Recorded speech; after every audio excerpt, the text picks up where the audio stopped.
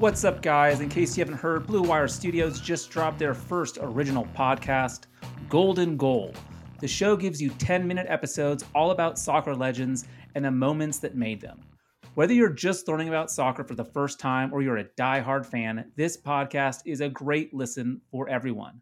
The final 2 episodes are live right now, or binge the entire season to learn about your favorite soccer stars.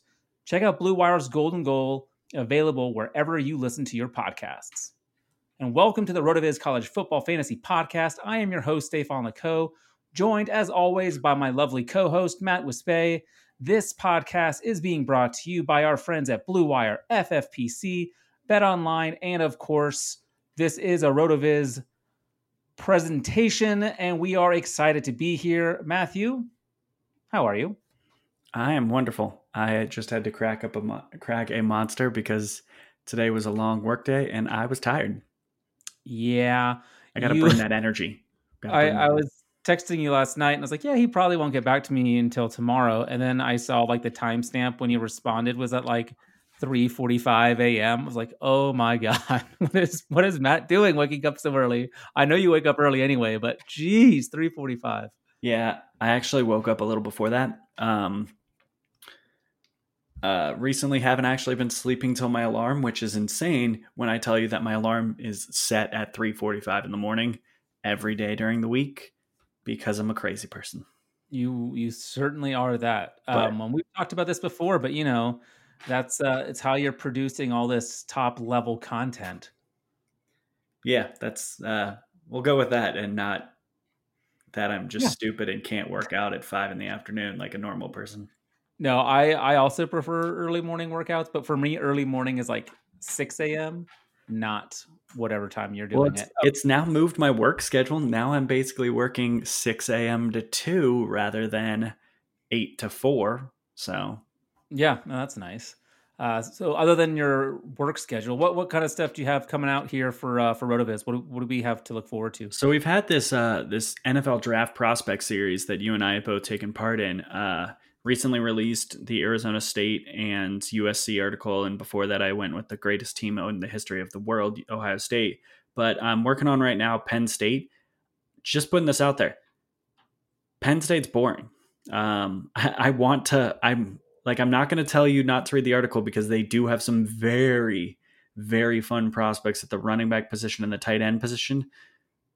I'm just going to tell everyone, don't go looking to Penn State for wide receivers. Don't go to Penn State looking for a quarterback because you will be sadly disappointed.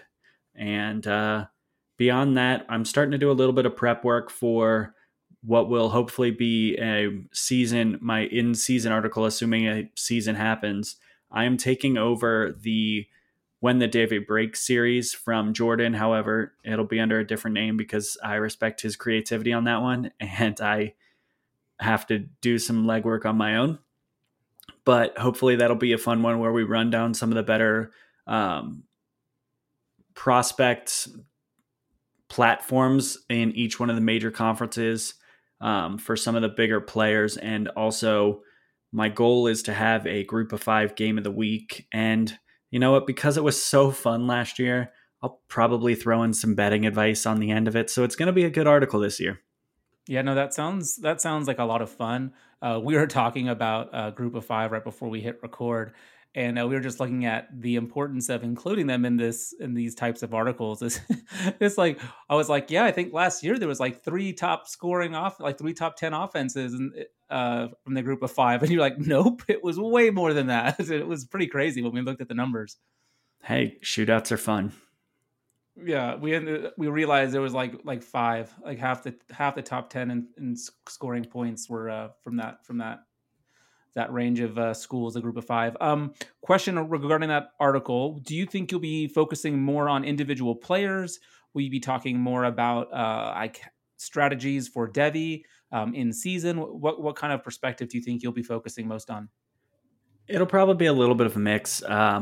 If any of you know me, you know that I'm pretty ADD and can't really stay focused on one specific topic. So it'll be player highlights to help either identify some potential sleepers, because I like digging a little bit deeper and not just telling you the top 10 that we all kind of agree on. But I do want to you're going to get probably at least 2 sentences every week from me about Justin Fields. You're probably going to get at least some type of highlight about the Clemson wide receiver core because they're super interesting this year. I'm not ever going to not mention Chuba Hubbard because Chuba Hubbard is amazing. And yeah, I mean, I think the overall goal is going to be to help identify players that are on the rise and that maybe you should be looking to send a trade offer for, because obviously midseason you're not doing a lot of your draft's done. Your Devy draft has already happened. It's probably happening in the next couple of weeks, or it already happened this offseason.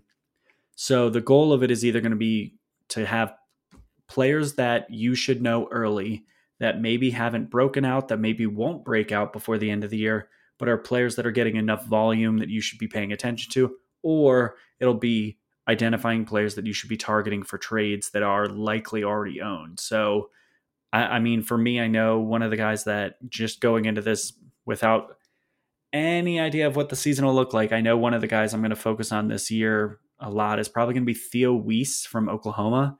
Right now, I was going to say Theo Weiss. I'm actually looking at his name right now. That was a very weird moment that we just had. So Theo Weiss was in Oklahoma, had the most absurd recruiting class in 2019 with wide receivers. I believe Weiss was a high 4-star, maybe even a low 5-star prospect, which went with Jaden Hazelwood, who was the number 1 wide receiver in the country in that class. And the problem is right now Weiss is getting drafted about like 3rd, 4th round in these drafts. And the problem is he hasn't really done a whole lot. He hasn't actually gotten on the field all that much. And it was largely because their offense is loaded. So he's a guy that I'm kind of keeping an eye on, because if he does start to edge towards that like 25-30% market share, when it starts to be obvious like 3 to 4 games in, he's going to be a guy I'm going to tell you to target. So that's kind of the people I'm looking at. And then maybe even some of the running backs that haven't, like, I know I keep saying that this is a really rough running back class, but there are going to be a few guys that do pop. And one of the guys, Trey Sermon's a really interesting guy for that. He's definitely owned, but he's probably a guy that you might be able to acquire. And then, I mean, I'll give the name that I'm going to mention in my article, and it's Journey Brown. Journey Brown might be a guy that if he continues to be efficient as his workload grows, maybe he continues that running back lineage from Penn State. Journey Brown is a guy who obviously I really hope breaks out this year, because I was talking him up early on last year before I probably even, he's my boy. But one of the things that surprised me about him is he already gets drafted pretty early. Like, people are already expecting this jump to happen. So I feel like people are overpaying on what he has done. So I think it could be people who own him will not part with him if he starts doing well. But anyway, the reason I was looking at Theo Weiss's name is because I've been prepping for my upcoming article in that same NFL draft prospect series, where my next article will be on Oklahoma. And you were talking about how Penn State wasn't very fun. Oklahoma is super fun. Like, their quarterback room is insane. Like, Spencer Rattler, Tanner Mordecai, those. Some people are saying maybe Tanner Mordecai will start. They're wrong. It's definitely Spencer Rattler. But then, like, you've got the number 1 quarterback committed to them for the class of 2021 and Caleb Williams, and he is going to be fun. Like, the dude is awesome. So Oklahoma is set for, the next 4 to 5 years, maybe longer at quarterback, and it's just going to be insane. So I'm really excited for that one to come out. It's going to be good times. And then I have a couple of articles in the works for NFL fantasy stuff. So some players I'm higher on than consensus. If you're interested in just regular redraft rankings, the RotoViz team, we just released ours earlier this week. So go check those out on the website. As far as this episode goes, we have some good stuff coming up. We've got just some news and notes that we want to go through real quick, talk a little bit about what's going on in the landscape. And then want to talk real briefly about a couple of rookie wide receivers that are in the league now. I want to get your thoughts on them after Sean Siegel just posted an article a couple of days ago. I want to get your opinion on that. And then we'll jump into our way too early top 10 and talk about a couple of maybe surprises we have in store there. So we got a good show coming up. Really excited for it. But Matt, I know you have an FFPC stat attack for us. Hit me with it. Today's FFPC stat attack is 8 teams that were ranked in the preseason top 10 finished there at the end of the year. The only 2 teams that didn't retain their spots were Texas and Notre Dame. They were replaced by Penn State and Minnesota. Yeah, that is super interesting because we will be going into the top 10 later on here. It's interesting to see how close so many of these are. But before we jump into all of that, I want to let you know that FFPC is home to the best fantasy football leagues and contests in the industry, including Dynasty, Best Ball, and of course, the world famous FFPC main event. To learn more or to join a league, head to myffpc, that's myffpc.com. And of course, we've got a handful of tools at RotoViz designed specifically for FFPC domination. I know we have like 5 different ones that'll help you out there. So check that out. Head over to myffpc and use RotoViz to ensure your domination. All right. I just saw a couple days ago that Urban Meyer, I think this is on Fox News, so great resource but Urban Meyer did say this. He said regarding whether or not he was confident if we were going to have college football this year. He said 2 weeks ago, yes. Last week, medium. I'm back to yes. We're going to play. I've just got so much confidence the way these universities are handling things right now. I love the fact that we went conference only because now they have control over the protocol and stop dates, etc. I'm optimistic right now. He didn't necessarily say, he said, I didn't say every conference is going to play. I didn't say every team is going to play. I said, we're going to play football. I really believe that conferences, presidents, ADs, and the commissioners are going to work together with the head coaches, and they're going to work this thing out.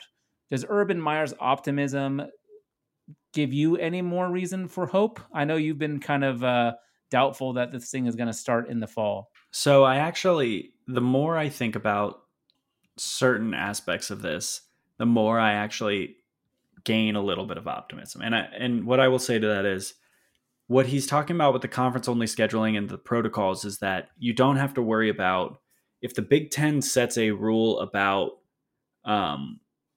you have to have testing at this time, and this time, you have to be isolated for 24 hours before the game, you have to do this. It's a lot easier to implement that within conference games. So what you'll have is in a game that's like Purdue and Ohio State, when they go play each other, you can be fairly confident that those 2 programs will go through the exact same protocols and that no team is being exposed to a different condition. Whereas if you were to bring in a Toledo to go against Ohio State, you now have to worry about, one, do they have the funding to upkeep all the testing and really put them through the same rigorous procedures that you can have with an Ohio State, which is just because the difference in, conference funding. So Ohio State gets money from the Big Ten, Purdue gets money from the Big Ten. Now they can operate at a safer measure, whereas the MAC may not necessarily have all of that. And the schools that are coming in for a payday game, they may not want to spend a chunk of that payday money, which is largely funding their athletic department, to test more. So it is while I do think that's base level necessity, like everyone has to be going through the same procedures, it is the type of thing that actually does give me a little bit of optimism because it does allow for, like, you can do a postponed game. If all of a sudden you find there's an outbreak and you need to, like, rather than forcing a team to forfeit because you now only have 8 to 10 weeks worth of games, you can potentially move games a lot easier. So it's just interesting. I'm not going to say I'm optimistic. I'm not going to say I'm a yes, there's going to be football, but I think there's going to be a lot of pressure from the president, from the networks, and from the conferences to get certain teams playing. What I will say to that is I don't think there will be much group of 5 this year, which is sad. Yeah. But I also don't know. It also may feel like a very throwback year because I don't necessarily think that we're going to have bowl games.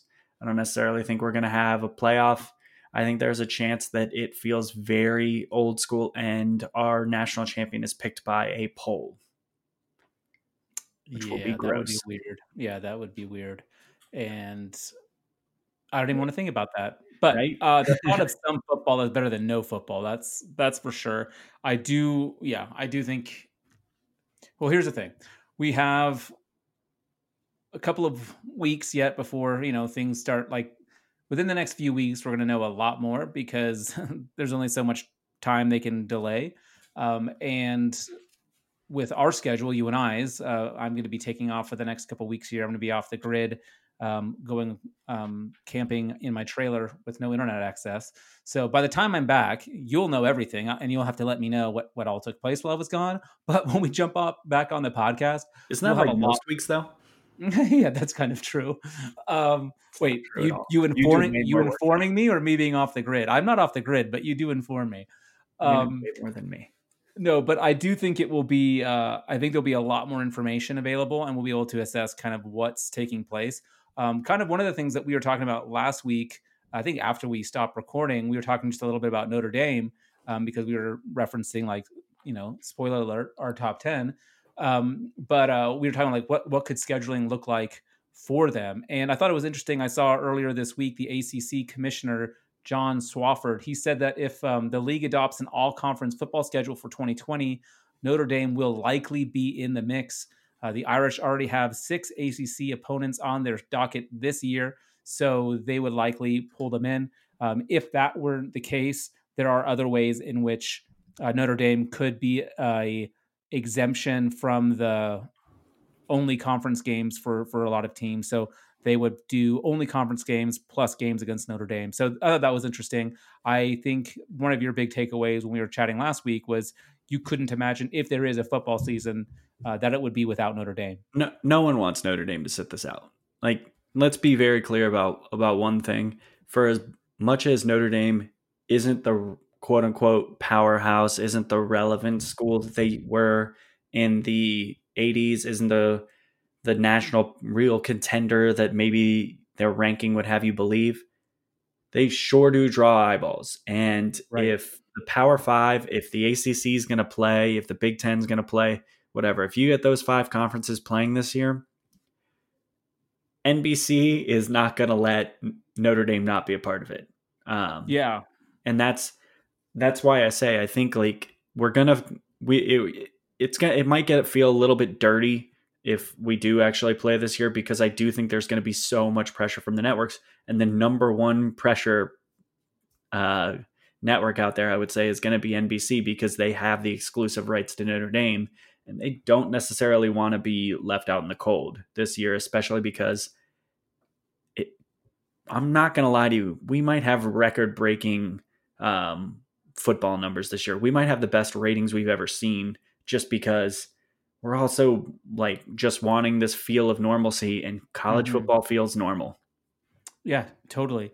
And for a lot of people, and I'm not going to get political here, but for a lot of people, the NFL has become so politicized, whereas college football feels a little bit purer for some people. So I could see even a lot of people who are no longer wanting to watch the NFL being very happy to see some college football. But to your point about the TV network stuff, the one of the articles I was reading about Notre Dame specifically mentioned that like all the games that were already scheduled to be on NBC, like there's no way that they're just going to pass those up. So finding some way for Notre Dame to be playing football, I think will take place. So I think they're the biggest independent school that we have to think about. But one of the other things that they mentioned in this article was that the possibility of all the independent schools just kind of forming an independent conference, and I playing mean, each other. In which case Notre Dame would go undefeated. But I actually think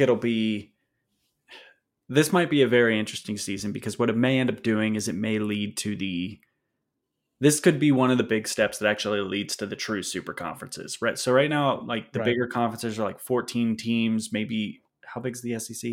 I don't know. 14-ish teams, maybe 15, 16 teams. I think we're not super far away from a point where there are 5 team conferences that basically encompasses all of the FBS. And this would be potentially, and at that point is when you do have the kind of forcing of the hand of a Notre Dame to go and join a true conference.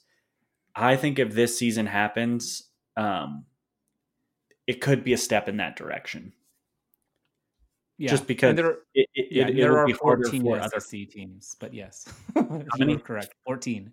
I'm a decent guesser. Yeah. But I just mean by that, I think like I don't think I think conferences are not going to stay in their current state for 50 years. I think that because there's so much money in this and because there's so much control that these teams want to have, the idea that you could have really five entities that control college football, I think that's going to potentially be a way. And I don't, in that situation, is when you force Notre Dame's hand to join a conference. And this is all way down or a way off topic, but it's basically all just because I think that if we do have a pure Power Five season, that's the type of thing that it just makes it a little easier for these conferences to say and for the networks to say, hey, look, this worked out great. Everyone loved it. Let's do more of it. Yeah, totally. And I think too, like we've already seen these conferences growing over the last couple of years. I mean, it's still, I still forget that the Big Ten consists of It's also, 14 teams. right. And Maryland and Rutgers are two of them, and they're like on the East Coast, and it's so weird to me. So yeah, it's definitely odd. But I think you are correct. I think that it's kind of like already been happening slowly, but I could see this kind of speeding up the process. So Sean Siegel, one of our esteemed colleagues at Rotoviz, had a really interesting article drop earlier this week, um, and I wanted to get your thoughts on it. So it's the title of it is the 2020 wide receiver class doesn't quite match the epic group from 2014, but there are still 5 rookies that you should be stockpiling in redraft. So we know that oftentimes it takes a little while for receivers to get going in the NFL in their first year. But Sean isn't even just talking from a dynasty perspective, but even just this season, 5 guys that he thinks, based on their ADP, as well as what we can expect them to produce from a numbers perspective, uh, people that we should be targeting in redraft. So I just wanted to get your thoughts. And so what he did was he used the Win the Flex tool as well as looking at ADP to kind of see who we can kind of point out as being values. And the 5 names he came up with are Brandon Ayuk, Jalen Rieger, Laviska Shenault, Hamler, and Chase Claypool. KJ Hamler, that is. So I'd love to hear your thoughts on these guys specifically, and then also just overall this rookie class of wide receivers. We loved them as prospects, but how you feel for them this season, not in like a dynasty season, but like in 2020, given all the parameters of training camps being limited, maybe only having one preseason game, etc. What you think. So again, let's start with Brandon Ayuk. Brandon Ayuk's ADP is 176th overall, and according to Sean's research, you can project about 107-ish points for him. So what do you think about Ayuk this year? So before before I give my take on Ayuk, I know you're my boss, Sean, but that is a wordy title. Uh, Still love you, but boy, that is a wordy title. So Ayuk, you gotta love first round capital. He is a player that pretty much blew up in one final season at Arizona State. I think he's a good player. Um, But kind of my quietly, like we didn't talk about him all that much last season. Yeah, but the thing is I didn't think he was a pro prospect. I honestly, like I can say this. I had shares of him in college fantasy. I knew he was kind of killing it. His stock came out of nowhere. And Yeah. to say that he was a prospect at the beginning of last year was largely a disservice to really anyone who follows our procedures of look for look for productive wide receivers. He wasn't that. Going into last year, he had 474 career receiving yards and 3 touchdowns. Are those numbers fine? Sure, if that's a season during your freshman year, but he wasn't exactly that type of guy. I think so for him to, I guess, have this blow up final year with nearly 1,200 yards and 8 touchdowns, it was really the fact that he looked so good on film, and he looked so good on film because he improved and he ended up getting on the field and doing very well. So, I mean, I can't really say, oh, I dislike him because I don't think he was a great prospect, but he sort of is. like he's sort of a Hakeem Butler type. He very well might be good. He very well might end up doing this. But the difference between him and Hakeem Butler was the fact that he got first round capital, Hakeem Butler's day 3 capital. And because of that, I think, particularly with the Deebo Samuel news, he's likely going to be on the field right away. Now, the issue with him is the fact that that offense just might not throw the ball very much. Sure. It might be very run heavy. And at best, I think Ayuk is probably third in line for targets on that team behind Kittle and if Samuel is healthy, Samuel. So I like it. I think he probably is. If you can get him super late, he's probably a pretty solid value. Don't ever think about reaching for him. There are better names. Right. And I think that's the point, is that you don't really have to reach for him. He goes pretty late. Jalen Reagor goes a little bit ahead of him.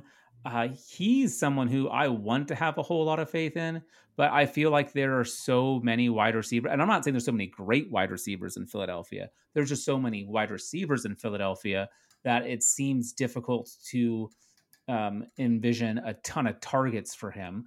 But Rager is, going 4th or 5th out of the rookie wide receivers. So what do you think of Rager this year? Do you think he provides a lot of value for this in redraft forms? I do, actually. He's probably he would definitely be my favorite for 2020 of all rookie wide receivers. He would be my favorite. Based on value or just based on overall production regardless? I think overall production regardless. I say this because Alshon Jeffrey is injured. There are some reports that believe he's going to start the year on the PUP list. Yeah. On the PUP list. There's clearly a lack of faith in Nelson Aguilar. He really did struggle last year. And then beyond that, you're talking about J.J. Arcega-Whiteside. You're talking about Greg Ward. And you're talking about Jackson. Well, yeah. Deshaun Jackson, assuming he's still with the team at that point. But Deshaun Jackson's not a huge volume guy. So now you're talking, it's a potentially missing a chunk of the year Alshon Jeffrey, a guy that has lost a lot of faith, Nelson Aguilar. Aguilar is in Las Vegas, by the way. That is a good point. Well, this is what I get for looking at last year's list. He was very irrelevant, though. It was a very underrated While there is talent on that team, really your biggest competition for targets is going to be Zach Ertz and Dallas Goedert. And really it's going to be Zach Ertz. I think there's a chance that, I don't think it's inconceivable he's third on the team in targets. And I think it's even within his 95th percentile outcome that he's second, but that would be a great year for him. So I think if there's a guy. Sorry, go ahead. I think there's a chance that he ends up with 75 targets, and probably if he ends up with 6 or 7 scores, he's really solid, and that might lead all rookies. Yeah, I was going to say he's someone that if he starts off super slow, I'm going to be throwing out trade offers for him like crazy, because I could see the type of thing where without much preseason, it takes them a little while to get going. But as you said, they are desperate for someone at the wide receiver position to be able to contribute. So he could be someone who gains value and someone that I'll be looking at. Hopefully he starts off slow and I can get some shares, because so far I have none. And that's a shame. But someone who I do have a lot of shares of is Laviska Shenault. He is, of course, over in Jacksonville. He is being taken really late. He's being taken, his ADP is 236 right now, so you can get him super late in drafts. I think he could be the wide receiver 2 in Jacksonville behind DJ Chark. Of course, you have a couple other guys there that will be, fighting for targets as well. You probably have a fairly low ceiling with that offense. But what are your thoughts on Shenault? Of course, he hails from my Colorado Buffaloes. So what do you think about him? Shenault's really interesting. Looking at that roster, because now I'm doing the smart thing and I'm actually looking at the 2020 roster and not the 2019 stats. Your biggest competition for that wide receiver 2 slot is Dede Westbrook, Chris Conley. It's Keelan not Cole maybe, but Keelan Cole at this point sort of feels like he's gone by the wayside. Maybe that's just me. Maybe I'm writing him off too quickly, but he sort of seems like he's out of it. I don't think, I mean, do you think Leonard Fournette's going to get 80 targets? Or what did he get? Maybe it was even more. No, He had 100 targets last year. I'm sorry. I Do you think think Leonard he Fournette will certainly do that? won't. But Chris Thompson being there, I think they could Chris still throw a Thompson's lot going to of. play. I love Chris Thompson. If you could tell me Chris Thompson was going to start 16 games or was going to play 16 games, I would be telling you to draft Chris Thompson every single draft. The problem is Right. Chris Thompson plays like 7 games and is then done for the year. And But that I think feels like I'm they'll still saying. have a lot of targets going towards the running back position. Was my point. But But yes, but what if, and hear me out here, what if that's Laviska Shenault playing like an H-back role? What if that's that's Laviska possible. Shenault Yeah. taking those in like screens? Because with Shenault, you're talking about a very, very athletic receiver who is incredibly versatile, who is probably best used in a way where he is just getting the ball a lot and kind of making stuff happen. That's what he did at Colorado, because let's be very clear here. Colorado was not a good offense. Laviska Shenault was good. I'm not even going to pretend to fight you on that. Yeah, I mean, their quarterback did not get drafted, and there's a reason. They were not good. So I would say he is probably value-wise my second favorite out of this class for redraft. Yeah, right. These last two we probably don't have to spend too much time on because actually in many of the drafts I've been in, they're not even getting drafted. That's KJ Hamler, who is now with the Denver Broncos, and Chase Claypool for the Pittsburgh Steelers. They're both going just under pick 300. Do you like either of these two guys If you for fantasy football? I think for real football, we can see the value they bring, but for fantasy production, what do you think? if I'm going to keep it to what he was talking about in this case, which was best ball. And in best ball formats, I do kind of like Hamler. I don't think he's going to get a lot of volume. That offense, boy, is it crowded now.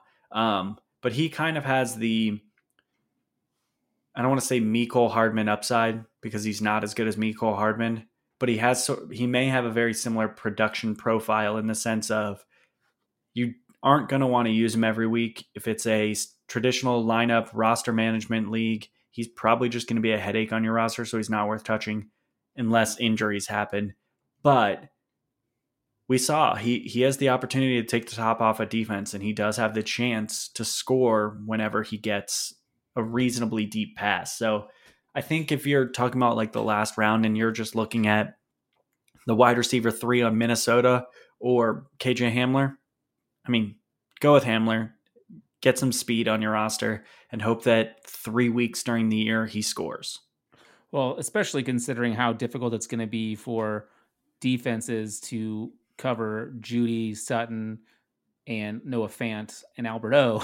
Like Hamler could, like you said, just run straight down the seam and get a 85-yard touchdown pass. So yeah, he definitely has that huge upside. Chase Claypool is a guy I'm interested in seeing. Pittsburgh's offense was such a shit show last year after Big Ben went down. I'm curious to see what they can do with hopefully a healthy Big Ben. I think Juju's going to get right. Everyone's high on, a month and a half ago, everyone was super high on Deontay Johnson as a breakout.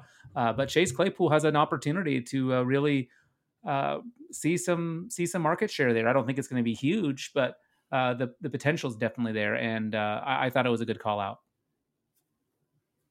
Yeah, I'm with you. Good. All right. Well, let's just real quick before we move into the rest of it, I just want to give you a quick word from our sponsor, Bet Online.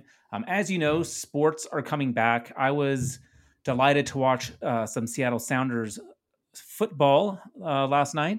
A nice victory for them. But sports are back, and so are your chances to bet on your favorite teams and events. And there's no better place to start than our exclusive partners, Bet Online. Get in on this week's action for the big UFC fight, or check out the odds on NASCAR, Formula One, and the Premier League. Can't wait for your team to come back? Bet Online has future odds including win totals, division winners, and even league championships. Or check out daily simulations of Madden and NBA 2K to watch and wager on.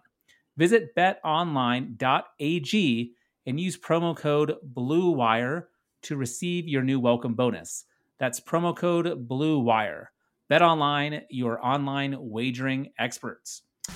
Welcome into RotoViz Radio. I'm Dave Cabin, host of the RotoViz Fantasy Football Podcast. I wanted to take a moment to thank you for supporting RotoViz Radio.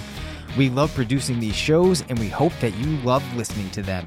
As a thank you, loyal podcast listeners can get 10% off of a one-year RotoViz subscription by using the promo code 2020RVRadio at checkout. We have some of the very best tools, articles, and analysts in the business and can't wait to lead you on the path to greatness. If you haven't done so yet, do us a favor and take a minute to rate and review this podcast. Thanks again for listening. Now let's get into the show. Before we jump into our way too early top 10, I did just want to give a quick, just like kind of housekeeping about what we're going to be doing over the next couple of weeks. So as I mentioned, the next couple of weeks, we will be taking a quick break. But when we get back, we're going to do we'll have some guests on. We're looking to have Curtis Patrick, who we mentioned earlier, have him on the show. And then Travis May, who we talked about last week, who just started off with his College to Canton podcast, which is really great. Another good episode dropped this last week, so do check that out. But we're going to have them on to talk about various things. And one of the things I'm excited to do is just do some overall, like, talk with the other guys who do the Devi ranking on the site and just talk about why we have people ranked in various positions, get some good debates going. That'll be really fun.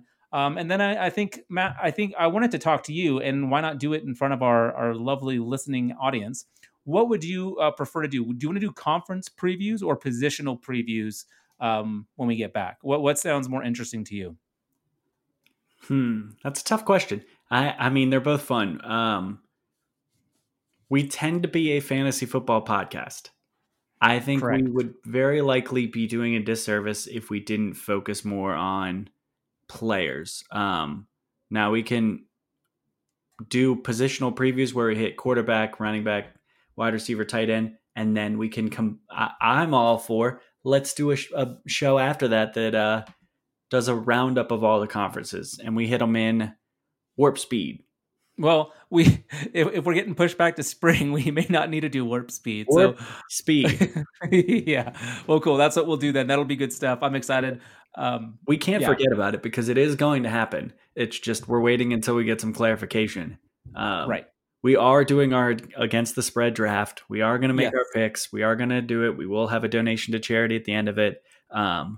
We just need to figure out what college football is going to look like, because obviously if it's spring, I'm probably not going to pick Ohio State because I don't really feel as confident that they're going to dominate everyone when Justin Fields isn't the quarterback. Well, spoiler alert. You already said I got the first pick. You ain't getting Ohio State no matter what. Don't you lie to me. You're going to take Clemson because you love Clemson. But my logic here is that I can maybe get Clemson with my second pick. I know for sure I won't be able to get Ohio State if I don't take them number 1 overall. Sure. So anyway, before we hit our top 10, I would love to hear just a team that's kind of not being looked at too highly this year. Maybe they're outside of the top 10. And just for everyone's reference, we're using the NCAA had a column come out on July 16th ranking their top 25 for this upcoming season. So we're kind of based on that. So looking beyond like the top 20 or so, what's a kind of a long shot candidate that you could see make the jump? I'm thinking about a team like Minnesota last year that kind of maybe didn't come out of nowhere, but they definitely were not being considered that highly. So who are a couple teams for you? Or maybe give me one and then I'll give you one of mine and we can go back and forth.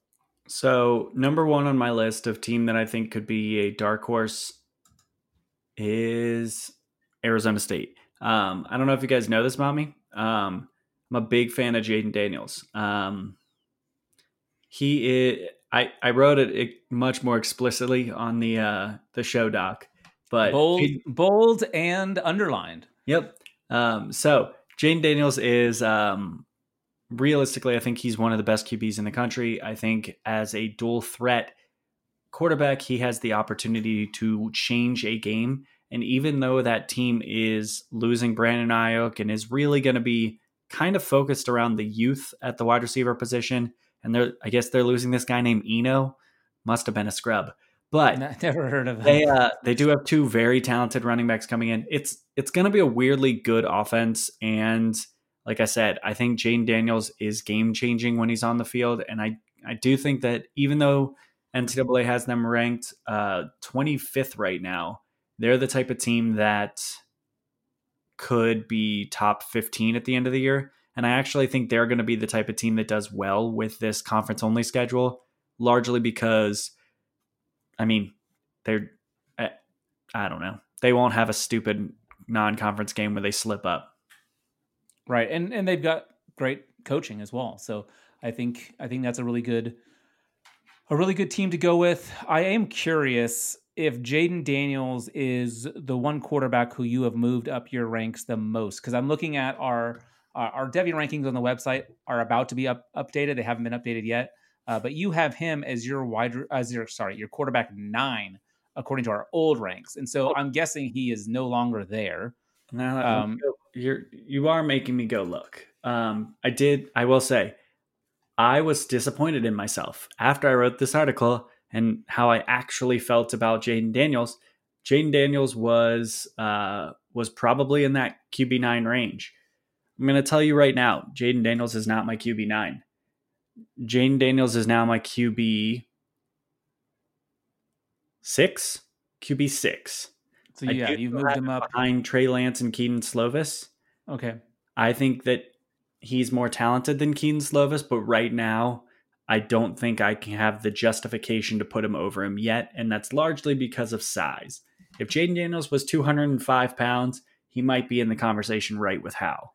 And he might be in 2 years when he enters the NFL. So he could bulk up. There's definitely that possibility. I think that is the only thing that's keeping me from having him higher, and that's largely because there's been more studies actually showing that it is actually weight rather than height that is more critical for the quarterback position, despite the fact that height is commonly used as the biggest differentiator. Was that one huge quarterback, Lorenzen? Was that his name? Jared Lorenzen. Yep, the hefty lefty. He must have skewed those numbers a little bit. Hey, killed it in the Arena Football League. By the way, RIP Jared Lorenzen. So my team that's ranked outside the top 25 is the Miami Hurricanes. I used to love this team when I was a kid. I thought they were so fun. So kind of underwhelming news, but former Houston quarterback Derek King is now a Miami Hurricane. I thought it was kind of funny that they redshirted him to save him for this upcoming year, and then he just transferred away anyway. But I think he is a special player. He's someone that we've talked about quite a bit on this podcast.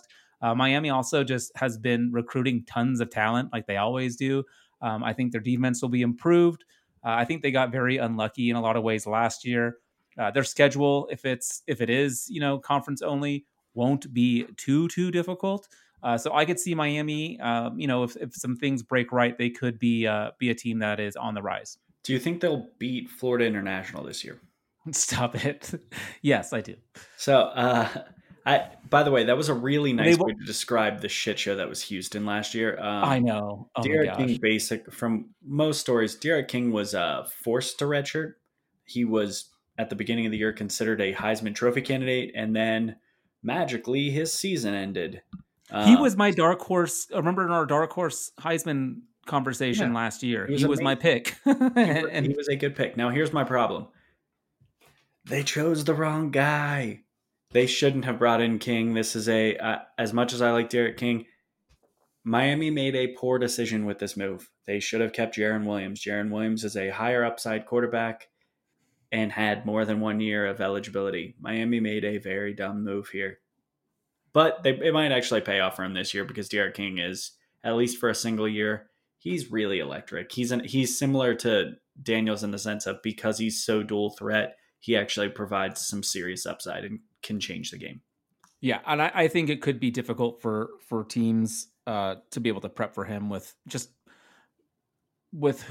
knows what it's all going to look like. But I feel like this year, even maybe more so than most, these quarterbacks that have so much potential to take over a game, I think we'll be able to see those types of teams will be able to separate from others. Let's go to your next long shot candidate. So I'm going to hit two. I'm going to do two because they're the same team, but they're not like they kind of are.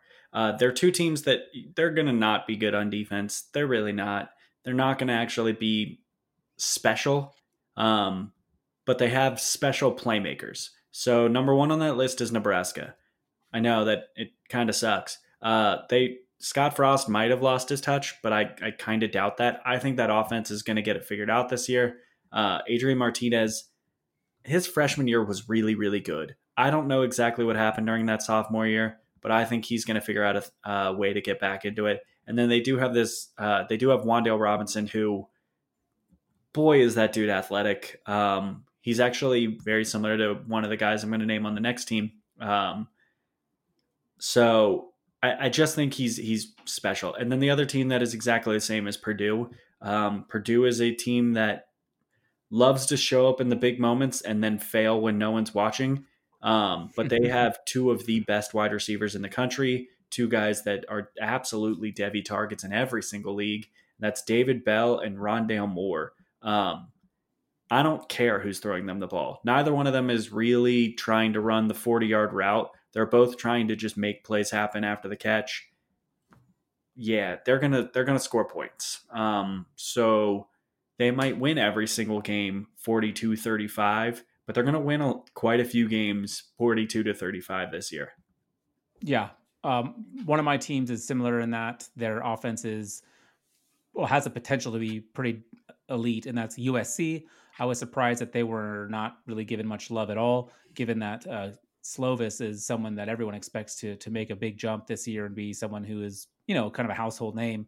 And with the wide receiver, I mean, you wrote up the piece. We talked about it before. USC has as bad as their recruiting class was this past year, they've got pretty solid playmakers outside of the running back position. They might have the best wide receiver room in the country. Right. They could score an awful lot of points. And I could see, a schedule like they might be having, where they're just playing conference games. If they find a way to beat Oregon or even keep it close, they're going to be a really hard team to shut out. And they might just be able to outscore anyone they play against.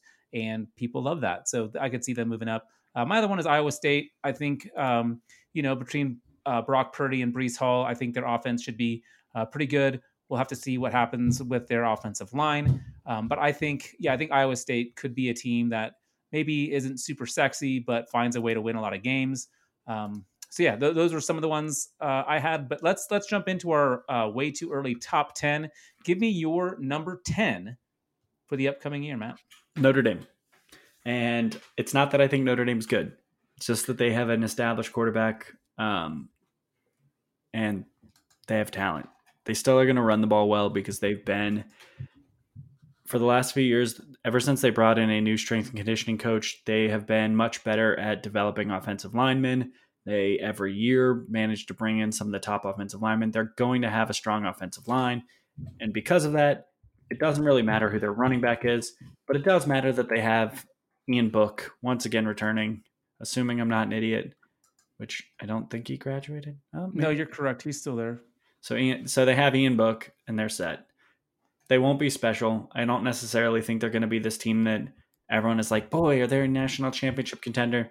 Not really, but they're probably the 10th best team in the country. Okay, yeah. They did not make my list, but they are. I mean, there was someone that was close enough that I looked into them and what their schedule could look like. so totally can see that. My number 10 is the Auburn Tigers. I think Bo Nix, sophomore season. I think it could be a really good one. They had a really pretty decent year last year, going 9-4. They beat my Oregon Ducks to start off the year. They kept it close with LSU and Georgia. They did lose to Minnesota in the Outback Bowl. So, I mean, but Minnesota, as we saw, was a legit team last year. So I think Bo Nix, I mean, you look at some of the talent they have on their skill position players. I mean, you've got Seth Williams, who we're super excited about at wide receiver. And then DJ Williams and even Tank Bigsby, who we all know Travis May is a huge fan of. Running back, they could be really, really good on offense. Everyone, they're able to recruit well. Their defense is going to be solid. So Auburn is my number 10. It's a good number 10. Number 9 make your list though. Would they be close-ish?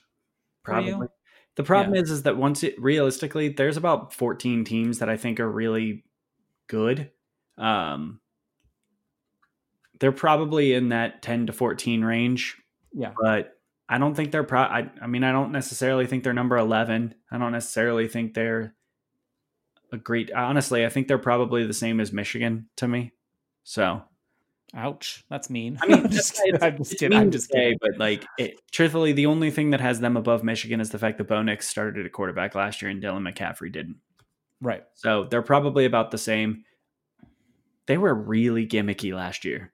They were not like this. They weren't good at anything. And as much as I believe that they're going to be a better team this year, and I think Nix is good. I like Bo Nix. I have a Devy share of him. I don't necessarily think they're going to be this team that's going to be high scoring enough to really hang. And I don't know.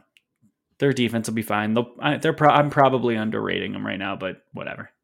Yeah, that's fine. It's still early. We had the same team at number 9. If you want to tell the people who that is. So this is a team that I said was going to win 7 games. I don't think they're going to win 7 games. And I've kind of come around on them, and that's LSU. And the reason I was low on them was because I think Miles Brennan is not a good quarterback. I'm really still mad at them for not going after JT Daniels. That was so stupid. Why didn't they go after Daniels? However, I was really really thinking one aspect of this. They've been running a terrible offense for a decade and a half. They have not been a good offense until last year. They've been really playing with win in spite of their quarterbacks rather than win because of their quarterback for such a long time that I don't understand why I thought that they were going to just fall off the face of the earth. They're probably the 3rd most talented team in the SEC behind, Clemson, behind Alabama and Georgia. The only thing that is really separating some of the other teams, but that there's another team I have above them from the SEC. And the only thing that's really separating them is the fact that that team has a quarterback that is a little more trustworthy. So LSU has the number 1 running back in the country from 2019's recruiting class, who everyone thought was going to be amazing. And truthfully, I think he's going to be amazing. And they've got a very talented defense. I was really wrong in saying that they were going to lose as many games as I said, but I also don't necessarily have faith that they're going to be a true title contender this year. So they're 9th. I think if I was going to point to anyone on this list who is going to fall out of the top 10, it's them, because they could lose to Texas A&M, Auburn, Alabama, Florida. They could conceivably lose all of those games. And I'm not saying Texas because they're not going to play Texas this year. Right. Yeah, so they're my number 9 as well. I will say you're not the only one who's very skeptical on Miles Brennan, but he was pretty high 4-star recruit. He was a number 6 pro quarterback coming out in the class of 2017. So I know he hasn't gotten the opportunity to play much, but I think it will be interesting to see what he can do. If he's better than you think, they have enough talent that they could contend with just about anyone. The only issue I have with them is, are they able to keep up if Alabama turns the game into a shootout? Are they able to keep up? Like, actually, they should be disappointed they're not playing Georgia this year, because Georgia is the top team that they would actually match up best with, because even if Georgia is better on offense this year, they're not going to be scoring at the same rate that Alabama does. They may be able to catch a Florida if Florida's offense isn't really good, but I don't know. I really do think they're going to struggle with a Texas A&M who has a lot of talent. I think they could struggle with Auburn if Bo Nix takes a leap. So it's not that I think they're bad, and it's not that I have them in my top 10. It's just that I think that this isn't going to be, if anyone is thinking LSU repeat national championship, get that out of your head. I would be flabbergasted if that happened.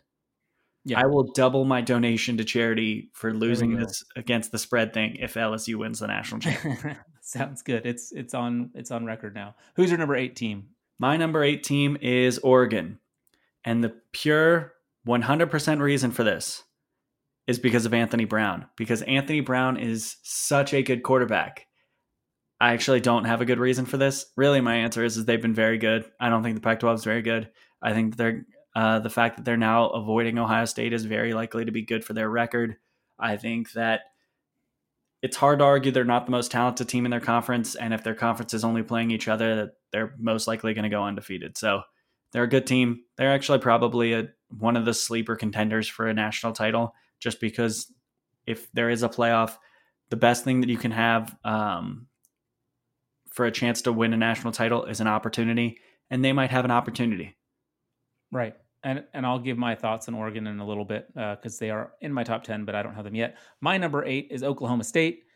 Spencer Sanders will need to take a step forward, especially in the turnover department. He had, I think he threw, I know he threw double-digit picks. I think it was 11, but I know he had a bunch of turnover, fumbles as well. So if he can get that under control, I think Oklahoma State could surprise some people. I know everyone; they're kind of everyone's darling, so maybe they're not surprising anyone. In the beginning, I did not want to like the Oklahoma Cover 3 State. podcast.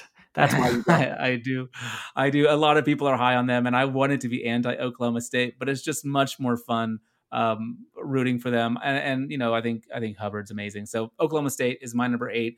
I think if anything really slows them down, really hurts them, it'll be their defense. That could be a problem. Who do you got at number 7? Oh, we've got the same number 7. Wait, do we want to say it together on 3? 1, Yeah. 2, 3. Penn State. Penn State. Screw you. I was going to say Nittany Lions, but so I mentioned it actually when I talked about the article I'm writing about them. Sean Clifford's fine. He was about an 8.8 AYA quarterback. He's going into his 4th year on campus. I just don't. I mean, it's weird to think that a guy who's actually quality is a hindrance. I kind of think they'd be better with Will Levis, who is their backup quarterback, starting just because he's a little more dynamic with his legs, but he's also worse with his arm. But the biggest thing for me about them is that they have the best defensive player in the country on their team. Micah Parsons, for as much as he's not going to get the credit or not get the same publicity that one other non-quarterback will get, and that's on your Penei Sewell will get a ton more credit. I think that as a non-quarterback guy who should be considered for the top pick, Micah Parsons should be that guy, not Sewell. And I say that because he is the most terrifying player that Ohio State faced last year on defense. He has the opportunity to change every game on every single snap. And it makes me mad that he's not wearing scarlet and gray because he should be, and screw you, Kirk Herbstreit. So I think they're going to be good. I think they're probably, I don't even think probably, they are the second most talented team in the Big Ten. And yeah, I mean, if Clifford were, if you swapped out Clifford for Justin Fields, which, sorry, Penn State fans, that was a thought once upon a time. He was committed to you. If they had Justin Fields or they had a Trevor Lawrence, if they had any of the elite quarterbacks, heck, even like a Sam Howell, this would be a team that could contend with Ohio State. And heck, they'll still give them a good game, but I think that the likelihood of them beating Ohio State is pretty slim. So, yeah. I had them at number 7 too, mainly because of their defense. I mean, they were top 8 in score. Well, I say top 8. They were number 8 in scoring defense, and that was despite the fact that they had at times pretty horrific cornerback play. So, another year in the system, I think those guys will improve. Like you said, Parsons is a game changer. I think Journey Brown is going to take a big step forward this year and kind of continue that legacy, as you mentioned, of the recent running back machine that Penn State has been. Number 7 for me. Number 6. I have Florida. You and I, neither one of us. I'm not going to sit here and act like I'm a fan of Kyle Trask. Kyle Trask was the best option they had on the team last year. It wasn't close. When Felipe Franks went out against Kentucky, I texted my buddy who was in the stadium and told him, "You're screwed because Kyle Trask is a whole lot better." They've got Damon Pierce and Lorenzo Lingard at running back. Lingard's actually really interesting. He was the number 2 running back in his class. I believe he has eligibility this year. I hope he has eligibility because he's fun. They do have interesting receivers. I'm not going to sit here and tell you that any of them are pros. Trayvon Grimes is a former Ohio State commit who transferred to Florida. He has talent. I think he could be good. Probably not going to be that meaningful or put up any spectacular numbers. The one guy to watch on this team, the guy that could be the true game changer, is Kyle Pitts. Kyle Pitts very well could be the next Travis Kelce, very well could be the next Kittle. He is a phenomenal receiver. He is very, very, very, very, very good, and he is the type of player that they need to really open up this offense. So they're very good. I hope they're smart and don't try and run Emory Jones every time they get within the 15-yard line again, like they basically did last year. Yeah. And realistically, they have a ridiculous defense. They're going to be good. Yeah, so Florida didn't make my list only because you're crazy. Because I just put Auburn in at 10 instead of them. I was kind of going back and forth, and I won't lie, part of it was just wanting to have a different top 10 than you.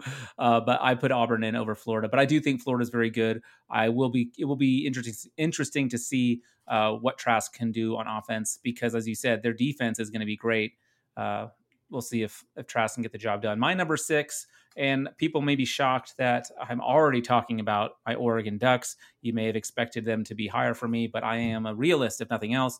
Oregon always finds a way of breaking my heart. So presuming them to finish top 4 is unlikely. But they've got their new offensive coordinator in Moorhead coming up from Mississippi State. I think he is going to do wonders for the new quarterback, Tyler Shuck, who I believe will be the starting quarterback for the Oregon Ducks this year. I think he will beat out Brown for the position. I think Anthony Brown is a nice safety net, but I think Shuck offers a lot more upside. Of course, we've talked about Oregon quite a bit already this season, so I don't have to jump into all their skill position players. But I will just say their offensive line, I think PFF ranked them as like the number 1 offensive line in college. Of course, a lot of that is because of Penei, as you mentioned earlier. They also have a really, really great defense, probably the best defense in the Pac-12, and they're bringing in a lot of really exciting, game-changing guys. Another great recruiting class. So Kayvon Thibodeau 6 times. Oh yeah, and I mean the man as a freshman last year was just insane. I think I don't remember if this stat is correct, but it's something like I think he led the nation in fourth quarter sacks, which is kind of weird. But like when teams had to try to come back against Oregon, he could just pin his ears back and get around the corner and crush the quarterback. So he's awesome. We brought in those pair of 5-star linebackers. So I mean, Oregon's going to be awesome. I think we have two of our D-backs are on the short list for the top, like the preseason top. Was it the Maxwell Award? I don't remember which one it is, but whatever one goes for the DB, we've got 2 of them. So Not Maxwell.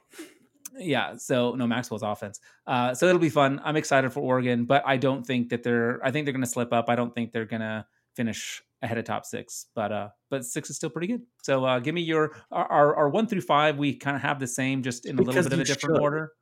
You should have this top 5. If you're projecting a different top 5 this year, you are wrong. Your order you can argue over, but if you're putting a different top 5 together in the preseason, you're doing it to be hot takey, and you're wrong, and you should feel bad. But the question is, how do we discuss these? So whatever. We'll go. Give me your number 5, and then I'll tell you where I have them ranked. Yeah. Well, okay. So number 5 for me is Oklahoma. You can say they were. I have them at number 4. Okay. So the reason I have them 5 is because they're very good. Their defense is still going to suck. Their defense is still going to suck. Who's their defensive coordinator? I don't care. He is a former Ohio State coach. He's a traitor. Don't you think? No, like seriously though, their defense. It was better than it was the year before. And don't you think another year under this coaching staff will help them improve even more? I mean, yeah. They let up. I'm pulling this number up because I'm sorry, I have to fight you on this one. So they were the 64th overall defense in points allowed per game. They allowed 27.3 points per game. Sure, that's fine. They were the same team that's still trying to win games. Now they're just trying to win it 42-28 instead of 42-35. They trimmed off. I think they Alex might get better. They have a lot of yeah. talent. Alex Grinch is very good at handling a team that wants to play a shootout offense. I stand by my statement that they are an offensive-focused team, and while you can get shootout offenses to a point where the defense is fine, it is very, very unlikely that you will turn a shootout offense team into a good defense. That's fair. Because that's what his results that he's having right now are very similar to what he did with Washington State. Now, he is more talented than them, but let's say they move up. So now he has the 40th best defense in the country. It's good. It's fine. They're going to win all their games this year, but realistically, they're the 40th best defense in the country. They are not a top 15 defense.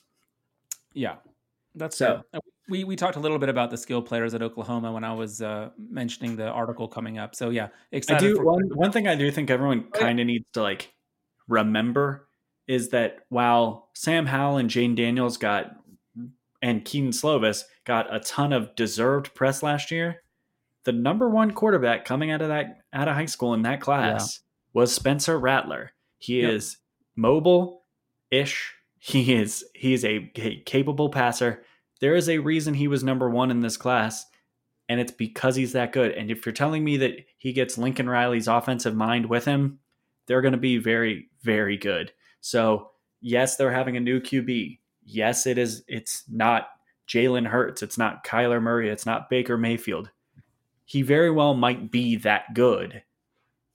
It's just we haven't seen it yet. So, I am willing to say that their offense might be as good as it has been in recent years. Actually, I'm guessing their passing game is better than last year, largely because I think Hurts was pretty limited. So I do think that it'll be good for them. Yeah. Yeah. So I totally agree. So Oklahoma was my number 4. I'm going to go to my number 5, which is Georgia. And I think the Bulldogs are this. QB. That's weird. You should have put QBs. Yeah, I know, right? Well, there was a theme. Half these teams that we're talking about today in the top 10 all have new quarterbacks, which is really, really interesting. But it's why my top 2 are the ones they are. But Georgia, quarterback battle. We're not exactly sure what's going to happen there. But I have a lot of faith that Georgia will be able to continue to win a ton of games. And that is because their defense is, in my opinion, second to none. I think they probably have the best defense in the country. They were able to just completely shut down teams last year. I don't think their offense is going to have to do anything all that crazy for them to win a lot of games.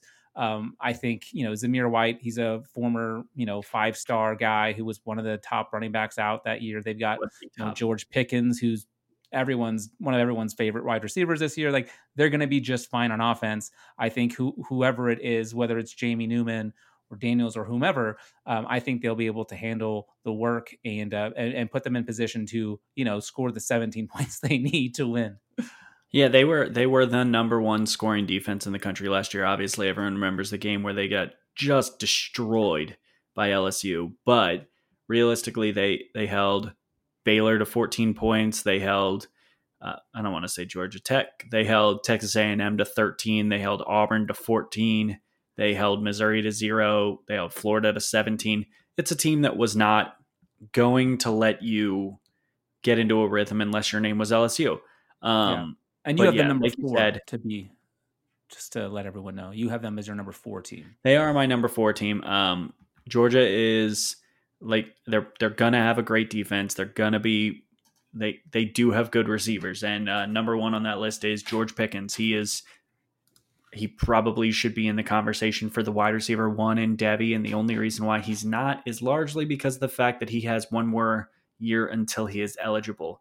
Zamir White is a guy to watch. He's another guy you'll probably hear about throughout the year from me because he was the number 1 running back in his class, came off an ACL surgery, and now all of a sudden people have kind of forgotten him. He's a good guy to actually potentially send a trade offer for in Devy leagues because he is very good, and ACL surgery is not something that really is going to hinder you that badly, assuming you only have one. So I think that offense will be better this year. I don't necessarily think they're going to be a 30-point offense, but I do think that there's a chance where they are scoring 27 points a week, and that's going to be plenty to win all but one of their games. Yeah, exactly. And that's why they will. Yeah, I totally agree with you. All right. We're down to number 3. We have the same team here. Go for it. Alabama? Yeah. So Alabama is our number 3 team. You'd think losing Tua is real. I mean, it is hurt. It will hurt any team. losing one of the most dynamic quarterbacks of the last decade will hurt every single team. However, they have this guy. I was going to do a joke and then say Mac Jones, but I don't feel like doing that. I think Bryce Young is going to be the starter by the season's end. I think he is very dynamic. He was the top player in 247, just their specific rankings of all players. He was their number one quarterback and their number one overall player. He's on that shorter side. He's probably more in the Kyler Murray build than he is more other recent players, but he's really good. He's generational is a stupid phrase when we have a generational quarterback every 3 years, but he's very good. I think he has the chance to be the starter immediately. And if he's not, Mac Jones is fine. It's not like Mac Jones really embarrassed himself. He lost one game and everyone remembers that. But we were talking about an Alabama team that if they win that game against Auburn, they're probably in the playoff with Mac Jones. And yeah, they might get destroyed by LSU in the first round, but they're still pretty solid. And he gets to throw the ball to Jalen Waddle, and he gets to throw the ball to Devonta Smith. And that's not even to bring up the guys that I am not as familiar with yet that have not had a lot of work. So, and the reason they didn't have a lot of work is because their wide receiver room is always so four deep. First-round wide receivers on that team. So crazy. That team was stupid good. So yeah, Alabama is my number 3 team. They're your number 3 team. They probably should be the number 3 team unanimously because the number 2 team in my list and the number 1 team on your list is Clemson. Who do they have at quarterback? I can't remember. Some kid named Trevor. But before we talk about them, I also just want to say I'm a huge fan of the running back room in Alabama, as always. A lot of people love Najee Harris. I'm a huge Trey Sanders guy. I think you like Trey Sanders a lot too. I think Najee Harris gets more work. I think Trey Sanders has more efficiency. But yeah, Trevor Lawrence with Clemson obviously is elite. And I know we differ on this, but he is my quarterback 1. Wrong. I know he's your quarterback Wrong. 2. No, but yeah, I can actually say this. I think it is the most likely outcome in all outcomes is that Trevor Lawrence is the top pick in next year's NFL draft. My reason for not having him number 1 is not based on the fact that I think Fields will get drafted above him. It is because I think that Fields' ceiling is higher because of what he does. But when you talk about ceiling, are you referring to I think there or fantasy scoring points? Potential in the NFL. I think strictly fantasy points. Yeah. I think that Fields has the chance to be what Lamar Jackson is, but I said this last year, I think Fields is a better passer than Lamar Jackson. And I think he is just as athletic. And I think if you're talking about that type of combination, you would take that over really almost anyone. So you're talking about it. I mean, we might be talking about the next Pat Mahomes versus Lamar Jackson. Right. And I think in my situation, I would prefer a guy like Lamar Jackson. And that's why he's my 101. Yeah. But we're not to Ohio State yet because and I have a share of each. I'm pretty happy. I've got one share of each. So either way, I'm good. I have multiple rosters with both of them. I'm real happy. So Clemson is my number 2 team. And the reason they're my number 2 team is because their defense is going to be absurd. Kind of doesn't matter. And they've got the best quarterback in the country and they still have ETN. My only concern for them, and this is very minor when you compare it to any other team in this top 10, is I think the fact that they're losing that they lost T. Higgins and that they are losing and they lost Justin Ross. Yeah. All of a sudden, now Trevor Lawrence has to redevelop relationships with his top receivers. And so his top receivers are now Joe Nagata and Frank Ladson and Amari Rogers and Cornell Powell. All very talented in their own right, all incredible receivers. But they do not have the built-in relationship that Justin Ross had or T. Higgins had. So he's going to, while I do think they're still going to end up undefeated because unless they somehow, I don't even think they could lose to Notre Dame if you got put through them on the schedule, but their schedule is going to be a cakewalk compared to most schedules. And I think there's a decent chance that we're going to do kind of the same thing we did last year, which was, oh man, they don't look quite as good. Right. It's weird that a team like North Carolina has taken them to overtime. even though they end up winning the game because they have this brilliant quarterback who can't be stopped. So I think that it's another very good team. I think there's a chance that they are that I'm going to feel real foolish for having them number 2, but I just don't think I think it's being really easily overlooked, the fact that they basically have to overhaul their wide receiver core. Yeah, I agree. I think it will be difficult, but I also think that by the time it matters, by the time they're playing tough competition, if there's a playoff, that they'll have figured that out. So yeah, I agree with everything that you said. I just have let me them. say them as 1. Yeah, I have them as number 1. You have them as number 2. My number 2 is your number 1. Who is your number 1, Matt? My number 1 is the best team in the country. It's Ohio State. I'm not biased. I didn't go to Ohio State. I'm not a homer. I don't live in Ohio. No, Ohio State, is there bias in this? Sure. I don't ever lie about it. I know I'm a homer. But I also think there's a reason why, if you listen to the Position U series on College to Campus or College to Canton, if you followed along with the 247 Position U series that they put out, there's a reason why Ohio State was basically at the top of most lists. They're super talented every year. The fact that they only have 2 titles in the last 20 years is probably a disappointment, even though mathematically it's not. They're just that good. So this is the type of team that I think could win another national title for them. I think the receiving core, for as good as their offense was last year, I think the receiving core might be better. While I do think they're going to be hurt by the loss of J.K. Dobbins, I think they have, in the aggregate of Master Teague, Marcus Crowley, and Trey Sermon, they might be even better at running back. They're going to have one of the best offensive lines in the country with a bunch of people that you aren't familiar with yet, but they're going to have one of the best offensive lines in the country. And on defense, yeah, there's some concern about losing Chase Young, but the one thing about Ohio State is that they can always produce a really good defensive lineman, and they have guys waiting in the wings who are going to do that. If you want me to be completely fair and completely balanced about all this, yes, their secondary took a hit. They lost all 4 starters from last year's number 1 defense or number 1 passing defense. I don't know. At one point they were the number 1 defense. So they do have to replace those guys. The one perk about being Ohio State is you get to replace those guys with 5 stars. So they've got a bunch of 5 stars. So yeah, my only thing that's the only negative thing I was going to say was, you're replacing a lot on the defense, and of course, like you said, Ohio State is able to recruit and bring new guys in, and the guys that have been there that most of us don't know their names yet. By the end of the season, we certainly will. So yeah, I think even though you are a homer, there's a reason Ohio State is, I've got them at number 2, so it's not like you're being crazy on them. Like, they definitely deserve to be in this conversation for sure. So yeah, so that's I think that's we said it when we got to top 5, or I said it because I'm more brazen than you.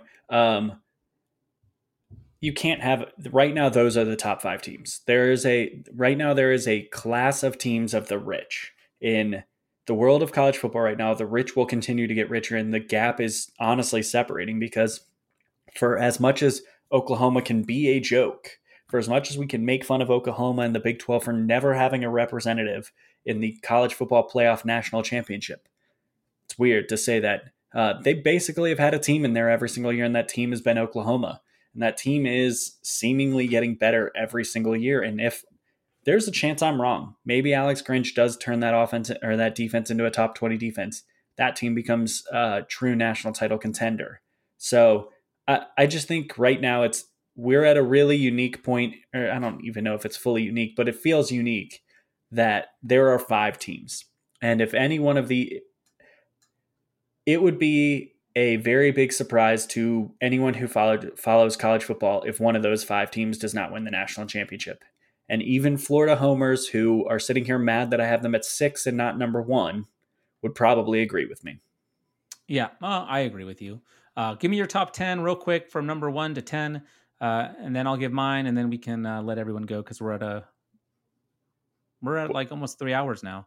Oh, well, that's a standard short show for us. All right, so number 1, I have Ohio State because they're the best. Number 2, I have Clemson. 3, Alabama. 4, Georgia. 5, Oklahoma. 6, Florida. 7, Penn State. 8, Oregon. 9, LSU. 10, Notre Dame. Yes, and mine are number 1, Clemson. 2, Ohio State. They're awesome. 3, Alabama, followed by Oregon. No, I'm just kidding. Followed by Oklahoma, then Georgia. Number 6 is Oregon. 7, Penn State. 8, Oklahoma State. 9, LSU. And 10, the Auburn Tigers. I just really hope that we have football. That's every time we do this podcast, I'm like, God, I hope there's football. I really want to be able to talk about games. Yeah, I mean, I'm with you. I'm trying to remain optimistic. It's the one thing that I'm every day hoping that we get positive news, in hoping it goes this way. I mean, I think we can take some solace in the fact that there were 104 tests in the Notre Dame football program today, and they got 104 negative tests. Oh, great. So, I didn't see that. That's good. Yep. And the fact that Clemson's big outbreak that they started with, I think they had 23 players test positive. Within 2 weeks, they are fully clear. So it does seem like at least the staffs and the players and everyone around that are taking it as serious as you can while completely ignoring social distancing. So, oh man. I mean, let's take solace in the fact that they are at least taking their protocols that they are obligated to do seriously. And who knows, maybe we'll see some good college football this year, and Ohio State will get another national championship.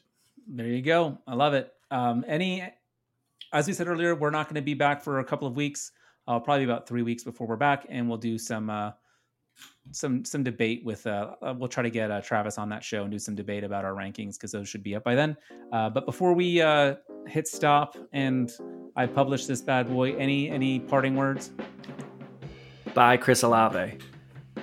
There you have it. Thanks for listening. We'll talk to you all soon.